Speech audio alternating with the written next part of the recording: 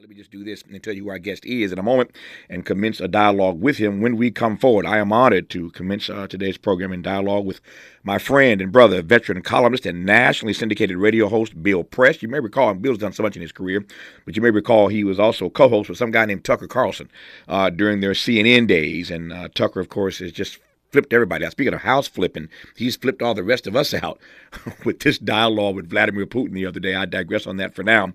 I am pleased to have for the rest of this hour Bill Press talking politics when we come forward on Tavis Smiley. This is getting good. Yeah, man. Tavis Smiley continues when we come forward.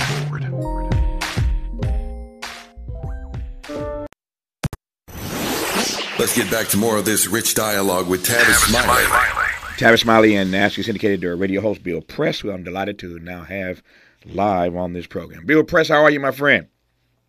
My brother Tavis, how you doing? Man, if I complained about being ingrate, I am doing well, and I'm glad to hear your voice on this program. You been good? I've been great. I got to tell you, it is so good to hear you, and I want to give your listeners just a quick little background here, right? Because you and I go way back. I remember years back, I was on KFI, and I got a call from this young man in South Central who had started his media career, wanted to build his media career. He was doing some things, writing some articles, as I recall, maybe doing a little radio.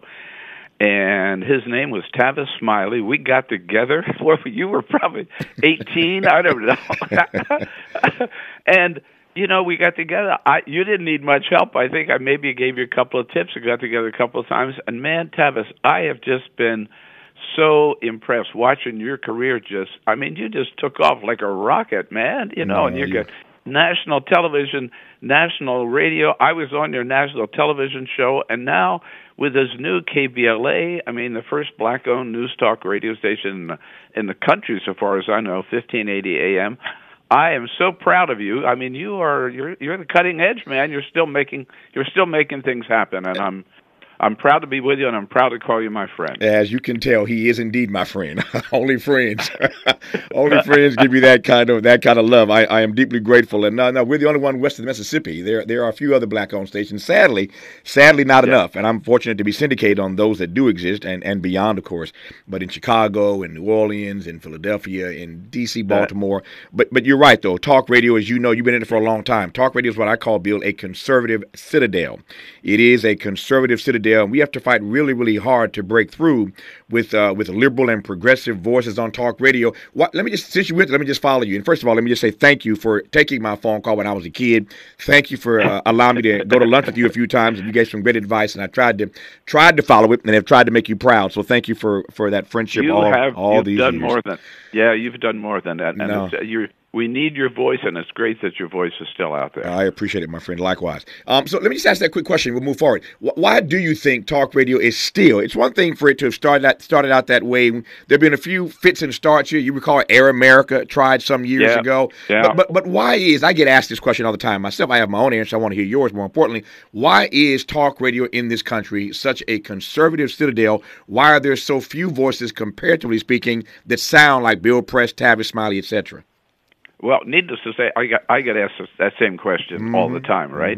And I fought it. I wasn't on Air America, but I had my own radio TV show. We were syndicated nationally, and we maybe got up to 100 stations. But you got Limbaugh on Hannity. There are 400 or 500 stations. So I think there are a couple of things, Tavis. One is, let's face it, progressives, liberals, whatever you want to call us, right?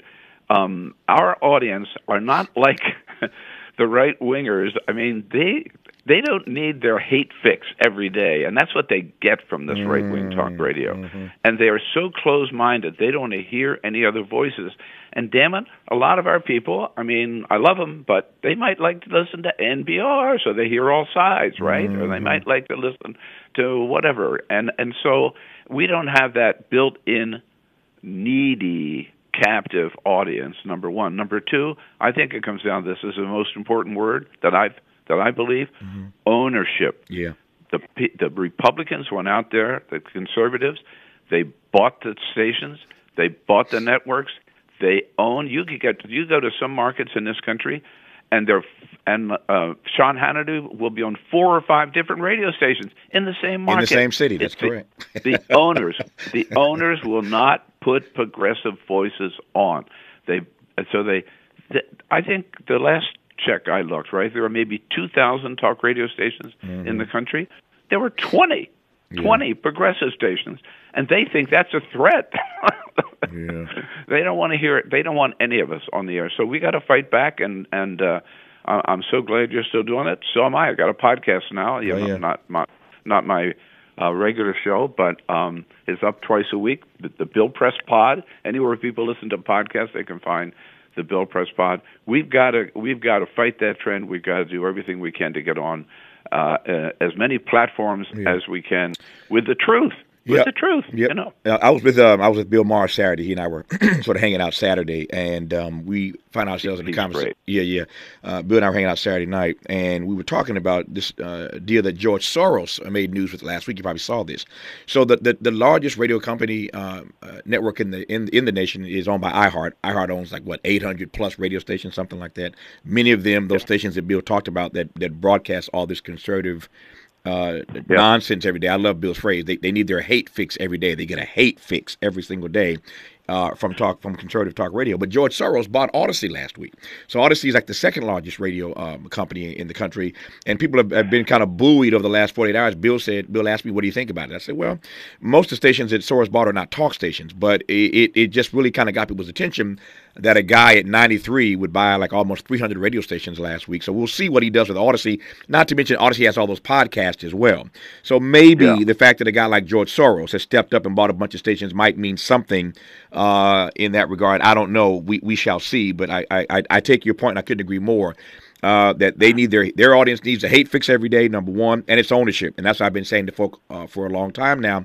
They said, Tavis, why did you do this? I said, it just occurred to me that unless you step into the ownership realm, unless you start to control your own destiny, then and have your own distribution platform, then you don't get a chance to put your voice out there. And so we're trying the best we can over here, along with other stations across the country. So I'll leave that where it is for now, but I want to take you want to say something else, Bill? You going to say something?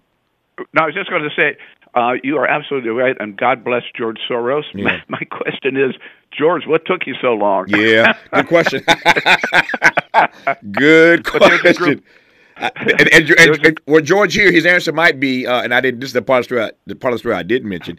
He bought Odyssey out of bankruptcy, so maybe George's answer is the price finally got low enough to justify me spending this much money to buy almost 300 radio stations. Maybe that's the answer. The price got low enough. Anyway, I digress on that for now. Let me move forward. A lot of political stuff I want to take your temperature on. Let me start with the obvious.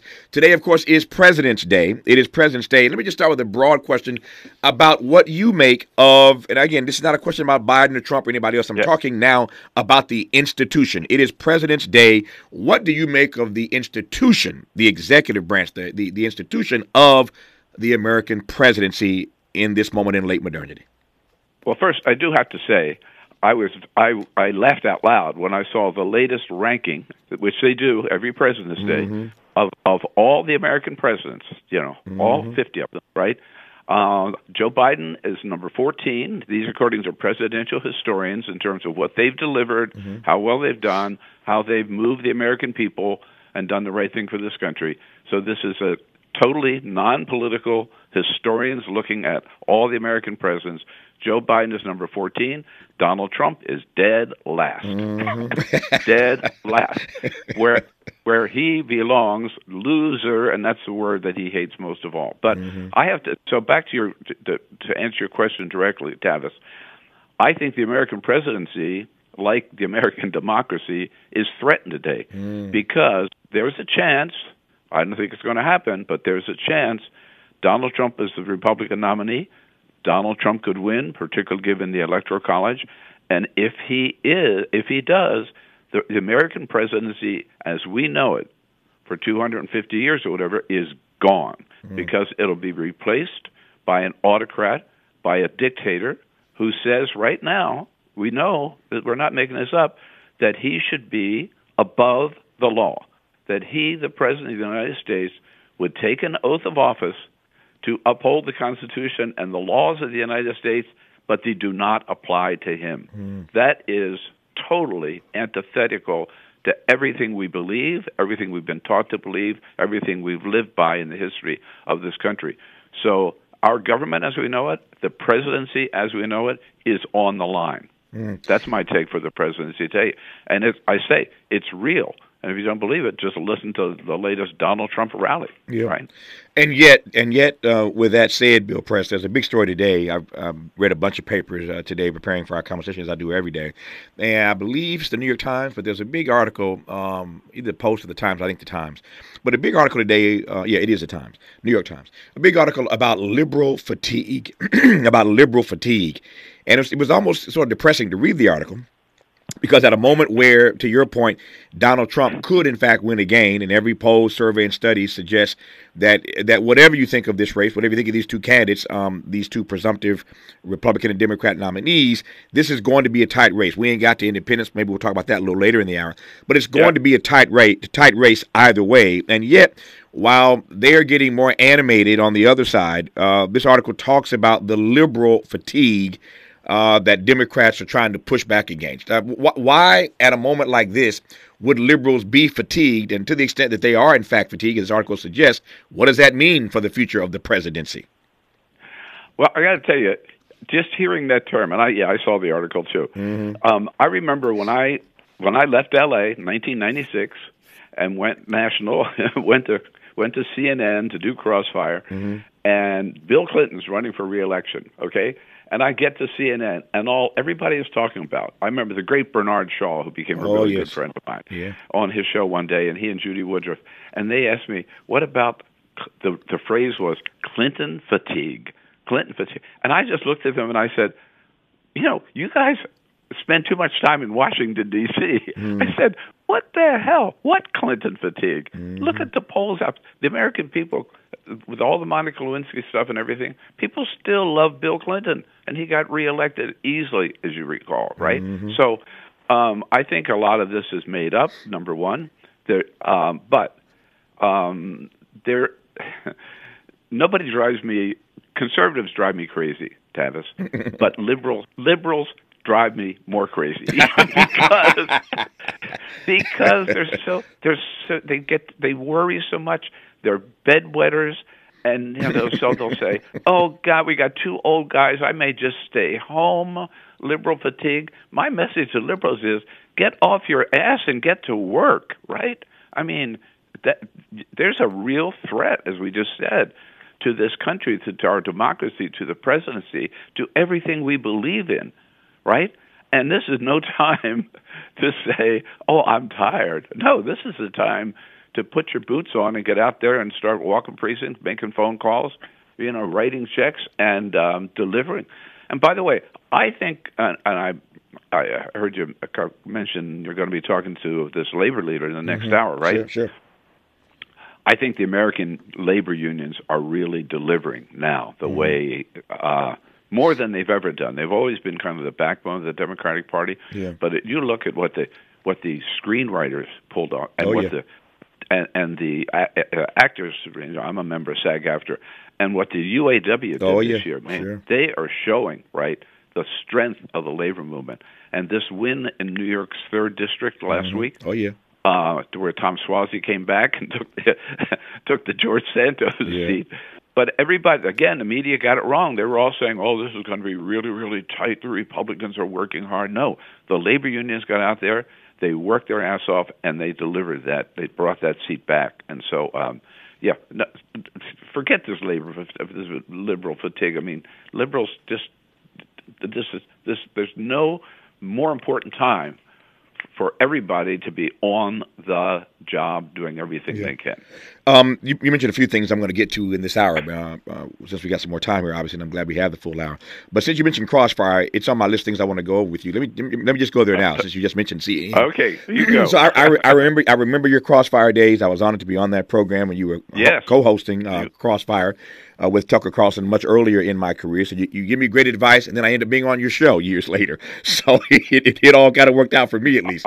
But take me back to those Crossfire days and tell me what you thought of Tucker then, and tell me what you think of Tucker Carlson now.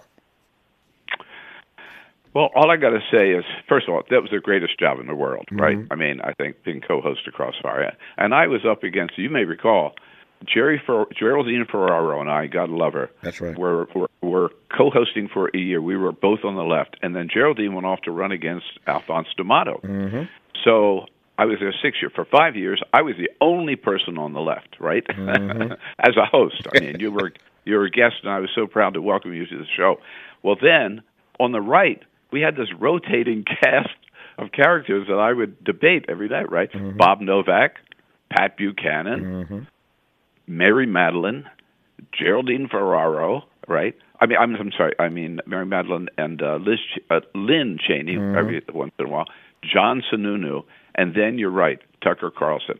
And all I can say is this, Tavis, the Tucker Carlson that I knew then, and I became friends with, actually, because Tucker and I had our own show on top of Crossfire for a couple of years called The Spin Room. Mm-hmm. It was just the two of us.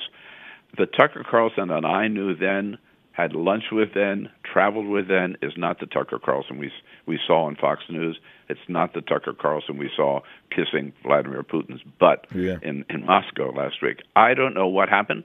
My own feeling is he doesn't believe half the stuff he says, but I may be wrong. And my own feeling is $15 million is a big incentive to say whatever the hell you think is going to get you the most viewers, right? Yeah, and I think he sold his soul to the MAGA movement and to Donald Trump. And he said privately he can't stand Donald Trump. He detests him, and yet he's the biggest Trumper out there right now, and joining Trump in embracing Vladimir Putin, of all people. Yeah. No, it is. Your assessment is the same as mine. I want to talk more about this notion of selling your soul when we come forward. But your assessment is the same as mine. I didn't know Tucker, don't know Tucker as well as you do. We never co-hosted anything together, but Tucker and I were friends many years ago because of all the stuff we did do together. And the Tucker Carlson I know today is not the one I knew then, so you and I could not be more simpatico about that. This notion of selling your soul is something that's worth digging into. I want to talk about that. I want to talk about Rashida Tlaib. She is encouraging Democrats in Michigan to vote uncommitted, to not support Joe Biden. The primary is getting a lot of steam in Michigan. Joe Biden barely won Michigan against Donald Trump a few years ago, only by 3 points. Michigan is going to be in play, but that Palestinian, that Arab American community is upset with Joe Biden, and now they're running a campaign called Uncommitted. Vote uncommitted. Do not support Joe Biden in the primary, maybe in the general, but not the primary. We'll talk about Tom Suozzi's victory in Long Island and whether or not that does anything, whether it means anything for Democrats into the next few months between now and November. Everybody keeps talking about a tight race and a red wave. Maybe not. Our guest is Bill Press, and I'm glad about it. You're listening to Tavis Smiley. More of Tavis Smiley when we come forward. Sounds different. Huh. This is Tavis Smiley. This is Tavis Smiley in dialogue with Bill Press, best-selling author, nationally syndicated radio host, one of the former hosts of Crossfire back in the day on CNN. Just an amazing guy. Now with the Bill Press podcast. Wherever you get your podcast, check out the Bill Press podcast twice a week. And I'm honored to have him on in this first hour, as we do most days, talking politics, and God knows there's a whole lot of politics to talk about. Let me come to this issue I raised a moment ago about Joe Biden. Let me just set this up. I'm going to frame this properly, and I'll shut up and let you respond, Bill. So on the one hand, we know full well from every poll, survey, and study that the American people want to see a ceasefire in the Middle East. That's what the polling tells us. It's time for a ceasefire. The Biden administration has refused that. They have not even uttered the phrase ceasefire. They've not talked about really de-escalation. They've spanked Bibi verbally a couple times in public. But here comes word once again this morning that our UN ambassador, our ambassador to the UN, Linda Thomas Greenfield, says again today that when this next vote comes up, as it's about to come up now, a UN vote on calling for a ceasefire in this war, the U.S. will not support that ceasefire.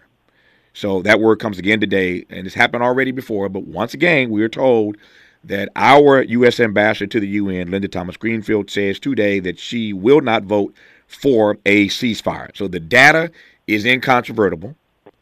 The Biden administration keeps saying we're not going to force BB into a ceasefire. They told him not to go to Rafah. He went anyway. We keep sending weapons to him.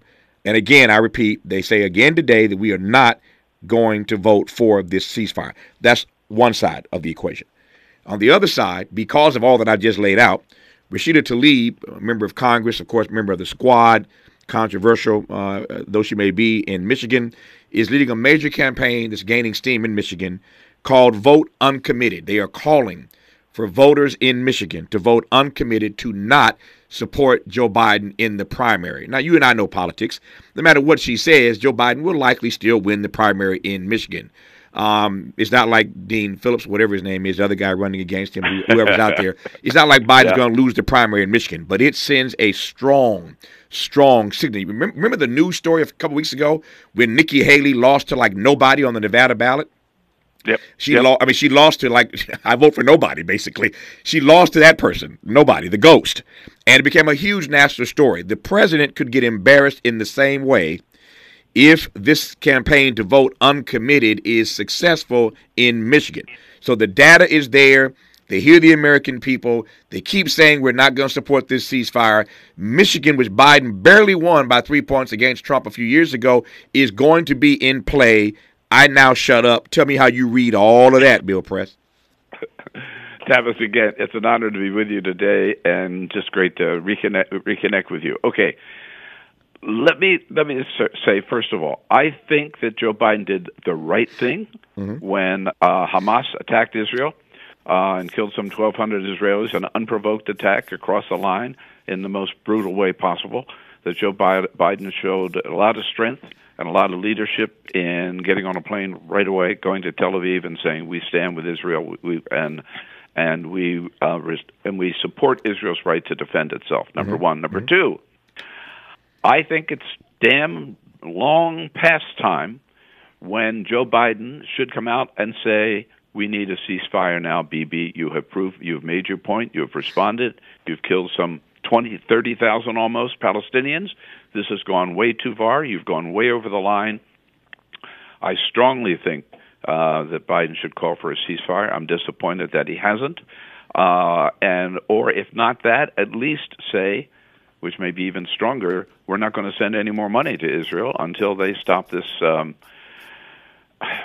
just ruthless now attack on civilian lives in Gaza. You know, look, for all practical purposes, Hamas is done. It's defeated. They've won.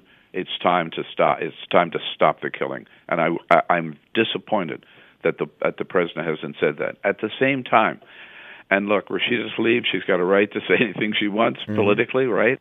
I think this is the case again when sometimes liberals are their own worst enemy. I hope I don't get it backwards, but Hillary Clinton says this all the time, right? Don't let the perfect be the enemy of the good. Nobody's going to be perfect. I think you've got, this is one area where I think a lot of us can be disappointed and should be in Joe Biden because he hasn't delivered on this point. He hasn't gone far enough. You're right. He's been critical of Netanyahu, more and more critical, but he hasn't gone far enough, I don't believe. I think you have to weigh that against the threat of staying home, sitting it out, and letting Donald Trump get back in the White House, in which case, I mean, seriously, Rashida Tlaib is going to say, help Donald Trump as a way of punishing Joe Biden? I mean, she's going to say that even to Palestinians, and I understand, again, they've absolutely should be upset at Joe Biden for this. But what do you get with Donald Trump? Somebody who banned all Muslims from coming into this country when he was president and has promised to do it again when he is president? Somebody who says, I could end this war in one day, and you know where he would do it? He would give the West Bank and all of Gaza to BB and throw the Palestinians, any Arabs, out of Israel, out of that territory. That's Donald Trump's answer.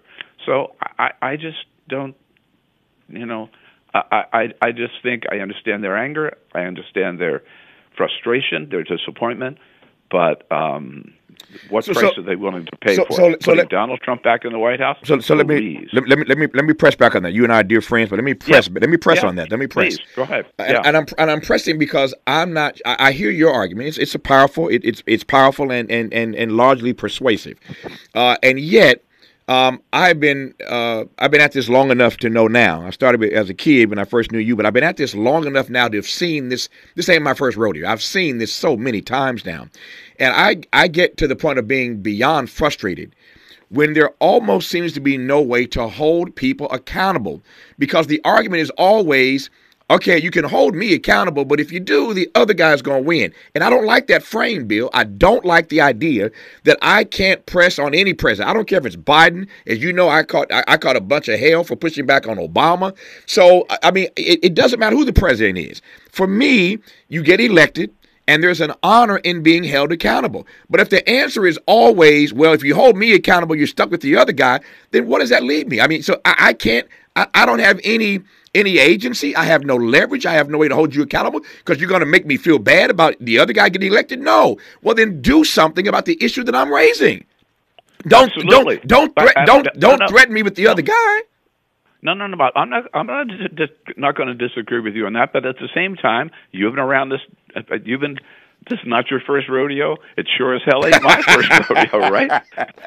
Yep. You don't win every battle. Okay. You fight every battle, but you do not win every single freaking battle. Mm-hmm. And again, what is the end price?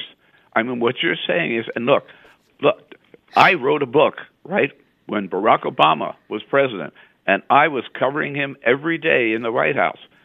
I wrote a book called Buyer's Remorse. Mm-hmm. I remember it well. Yep. Because as a liberal, as a progressive, I was disappointed Obama didn't go far enough. For example, on guns. Mm-hmm. 4 years, first 4 years, he never mentioned the assault weapons ban. He never mentioned doing anything about guns in the streets. So our guys can disappoint us, but at the end, it comes down to an existential, fundamental choice that we're going to have to make, which is, I think, save this country, save our democracy, or throw it away. Fair enough. That to me is outweighs everything else. Yep. I love Bill Press. I still have issues with that frame. I understand his point, and he and I agreed on the buyer's remorse thing during the Obama era. I supported him because I thought he would open up. I didn't think Barack Obama was the end-all, be-all, but I thought that voting for him would at least open up progressive possibilities for the future. It didn't do that.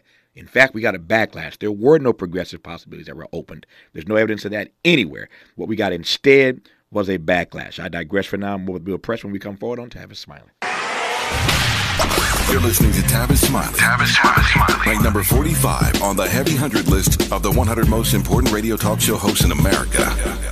Ready to re-examine your assumptions and expand your inventory of ideas? More of Tavis Smiley coming your way right now. Bill Press, you'll find this interesting, I think. Speaking of today being President's Day, not long ago on this program, I had Douglas Brinkley, brilliant presidential historian that you know quite well.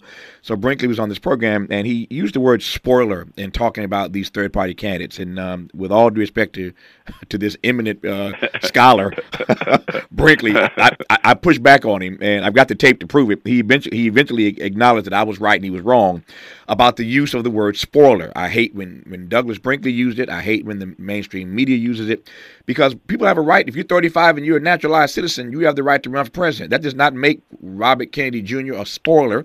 Doesn't make Donald Trump a spoiler. I mean, doesn't make Cornel West, rather, a spoiler. Ralph Nader was on this program last week, and he and I had a conversation about that same word, spoiler. He says, Tavis, you ever notice how the Democrats and Republicans never called each other spoilers? If you win, you spoiled my campaign. So we only call independents spoilers, and I don't like that terminology, and so I'll push back on it. Here's the point I'm making, that when we talk about Rashida Tlaib in Michigan and the brilliant point you made that, you know, you can't do something that's going to aid and abet Donald Trump. He is an existential threat. Nothing about that statement do I disagree with.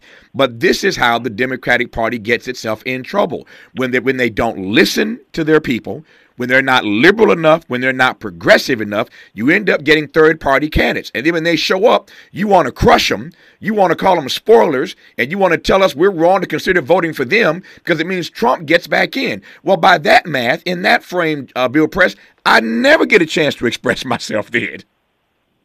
You got a chance. You can vote for any of those people you mentioned, Tavis, by the way, right? Yeah. That's a way you can express your disagreement or your frustration, right? You can vote for Robert Kennedy Jr. You can vote for Cornel West. You've got some choices. But when we get down to November, I think you got two choices. It's going to be one or the other, right? And I think it really gets down to that. And I think, by the way, Rashida Tlaib will definitely be behind Biden, as you indicated earlier, right, in the general election. Sure. Yeah. So, I mean, God bless America, right? Yeah. As many people go out there, they can go out there, and as long as you say they're 35, they've been born in this country, they can run for president. But in the end, I think when it comes down to Trump versus Biden, it's when I think we all just have to suck it up and say, look, are we really going to vote for a rapist? Are we really going to vote for a guy who's paying hush money to porn stars, right? Are we really going to vote for a guy who says, I'm going to weaponize the Justice Department? But that's so funny, right? They accuse Democrats of weaponizing government. Donald Trump is promising he's going to weaponize the Justice Department to go after politicians who disagree with him and after the media. Tavis, no, it's, right? It's scary. It's scary. No question about that. I just think we have to be careful about our language. People have, to your point, people have a right to run, and they ought not be called spoilers because your argument is that if I vote for you, it's a vote for Donald Trump. I don't buy that. I digress for now. Our remaining moments with Bill Press when we come forward on Tavis Smiley. Seeking the truth, speaking the truth. This is the Tavis Smiley Show. Who do you trust to get at the truth? Tavis Smiley. That's who. The conversation continues right now. Got about 3 minutes left here, Bill Press. I think I want to close on this note. We were talking earlier about all these people who suggested a couple of years ago there's going to be this massive red wave that didn't quite turn out that way, and all the liberal fatigue that you and I talked about earlier in this hour, and all the polls and surveys and studies that suggest it's going to be a really, really, really tight race. And yet, Tom Suozzi pops up in Long Island. And wins that seat that George Santos had to vacate. And now people are paying attention to that, and Democrats certainly are buoyed by that, and they believe that portends something better for November. So how do you read that particular victory? And again, because we know what happened the last time they said a red wave was coming and it didn't materialize, maybe Joe Biden is not in as much trouble as we think he's in. I don't know. You tell me.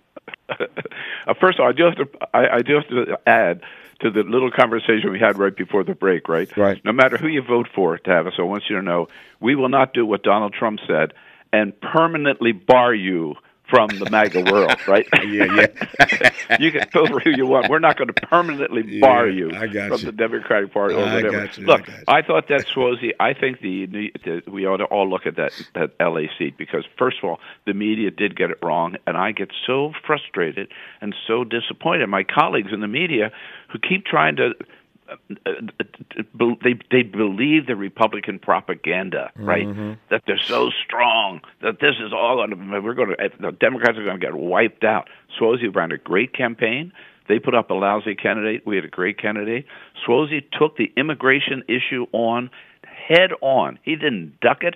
He went right after them, and he said, "Oh yeah, you want to do something about the border? So do we. Guess what? We came up with a bipartisan bill, which your Republican Senator James Langford wrote, that would solve all your problems at the border, and you voted against it because Republicans did because Donald Trump told them to, right? He took it right on, and he won on that. And I think that's a message for Democrats around the country, is don't duck these issues, don't be afraid of them, take them on, go right after them. And I think with that, Joe Biden is not in as much trouble. I do believe that there's no way in the end Donald Trump's going to be convicted of, out of 91, I don't know, at least one, maybe a dozen felonies before this election. He's already been found liable for rape. He's going to be found liable for hush money payments.